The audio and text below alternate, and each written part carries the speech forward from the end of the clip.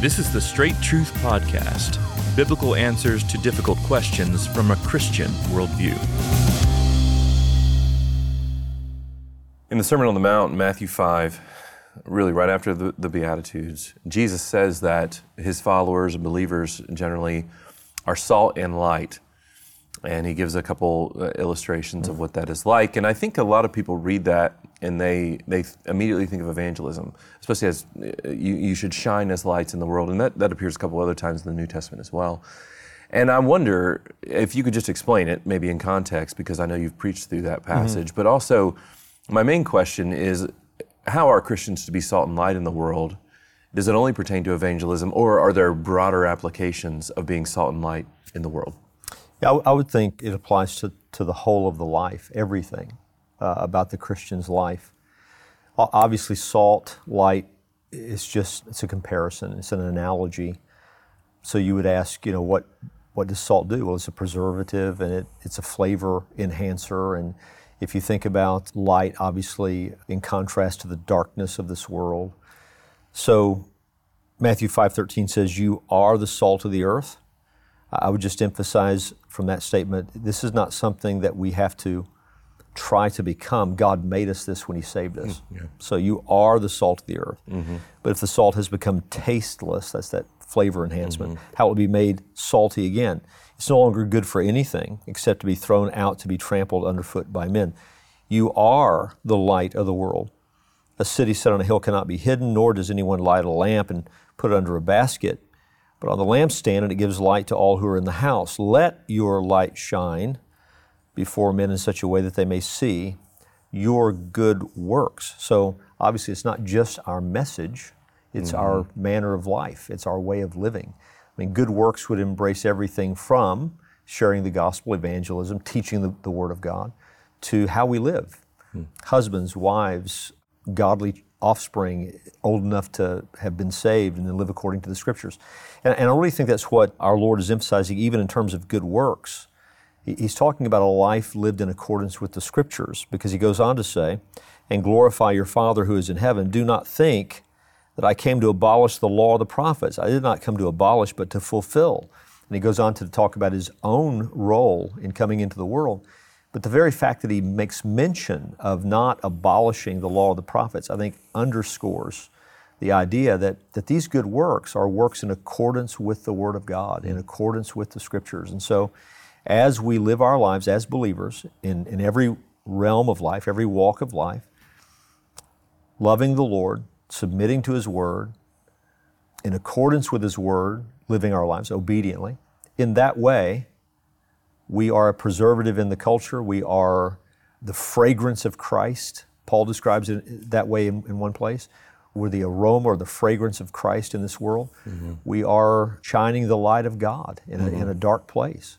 And so that's what I think the passage is speaking to. So Jesus says, "Let your light shine before men. They may see your good works and turn to the Father." So obviously there's like an immediate sort of thought related to this that, we're a city set on a hill, a light that shouldn't be hid under a basket. We should take the gospel of Christ and spread that good news into the world. But what about the broader applications I was thinking of too? Things like in your workplace, being influential in certain sectors of societies, politics, the social sphere. Is that what it means to be salt and light in the world too? It can. And so this is what I was trying to emphasize a moment ago. He says, you are the salt of the earth. You are the light of the world. Then He says, let your light shine. So really what we're thinking about is not how can I strategically be salt, or how can I strategically be light. He says, men don't light a lamp and then hide it. I think the point that He's making is live like who you are. And so I don't sit around and think about ways I can be salt and light. I live as a Christian in every realm of life. So if I'm in a place of influence that touches the world of politics, then let me live as a Christian in that role. We have a mutual friend who's a district attorney in an area here in Texas. He's a believer, and his faith in Christ no doubt influences the way he sees all of the issues that he has to deal with in the application of the law. Now, he is bound to apply the law as it's written. Right. But he's going to do that with integrity and with fairness and even-handedness because he's a believer. There are politicians who know Christ. It should influence the way that they serve in the role that they've been entrusted. School teachers, every realm, every walk of life. If we all live as believers are meant to live, for the glory of God, for the good of others, with the gospel in hand, yes, but with the truth of God in hand in every decision we make, that's what it means to be salt and light. So I think sometimes what we do, Josh, is we try to strategize how to be. That's what I'm asking. That's what the in core fact we question already are. Yeah, you're already that. We already are that. And if we can keep that in mind, then I'm not trying to figure out how to be that. I just need to live for Christ wherever I'm planted. Obey the Scriptures in whatever facet, realm of life that I have opportunity to obey God. So when I go into as a citizen, when I think about through conversations, being able to influence people's thinking about cultural issues from a Christian worldview, then let me take that opportunity. When I go into a voting booth, let me vote like a Christian should vote.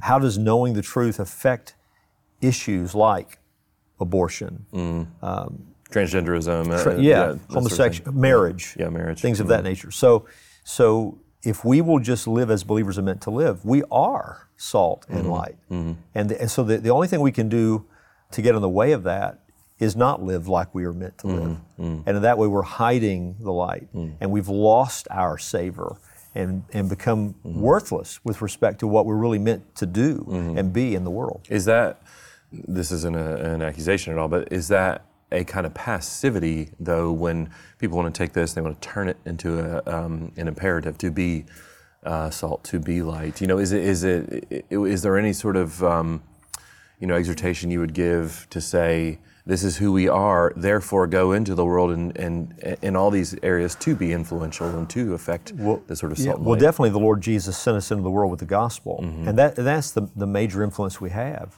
If we believe what the Bible teaches about human nature, then the only way for people to be transformed is through salvation. You may have some temporary influence on a person's thinking through, power of persuasive argument on this issue or that issue, but hearts don't change apart from the power of God rescuing sinners, joining them to His Son, making them new creations in Christ. So the most powerful influence we have in the world is the gospel of Jesus Christ. Beyond that, however, I would say there's nothing passive at all about saying, walk in the truth, obey the Word of God, think about every realm in which you're living and every set of decisions set before you. Now, how should you do this according to the Scriptures? That's not a passive life. That is a diligent, active, intentional kind of life, where now I'm asking, what does the Word of God require of me in this realm? That's not passivity.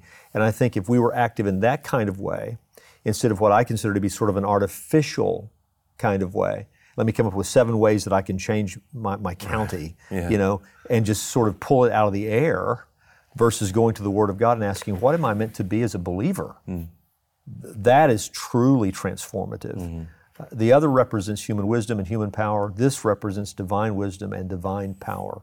And that's what turns the world upside down. Our Lord chose common men as His apostles. And what are they doing in the first century? They are preaching the gospel and living it out. And the testimony of their surrounding culture was, these men who have turned the world upside down have come here also. There were powerful things taking place. And none of it was through some sort of human strategy session. It was simply doing what God had called them to do, and to be whom God had, what God had called them to be. Thanks again for joining us for this episode of the Straight Truth Podcast. Now, Straight Truth is listener supported. So if you'd like to find out ways how you can help us to continue to produce this podcast, you can go to our website and find out ways to do that, straighttruth.net. At that website, you'll also find links to all of our previous episodes and our social media channels, so be sure to check it out. Straight Truth is a production of Walking in Grace Ministries, the preaching and teaching ministry of Pastor Richard Caldwell. For more information, go to walkingingrace.org.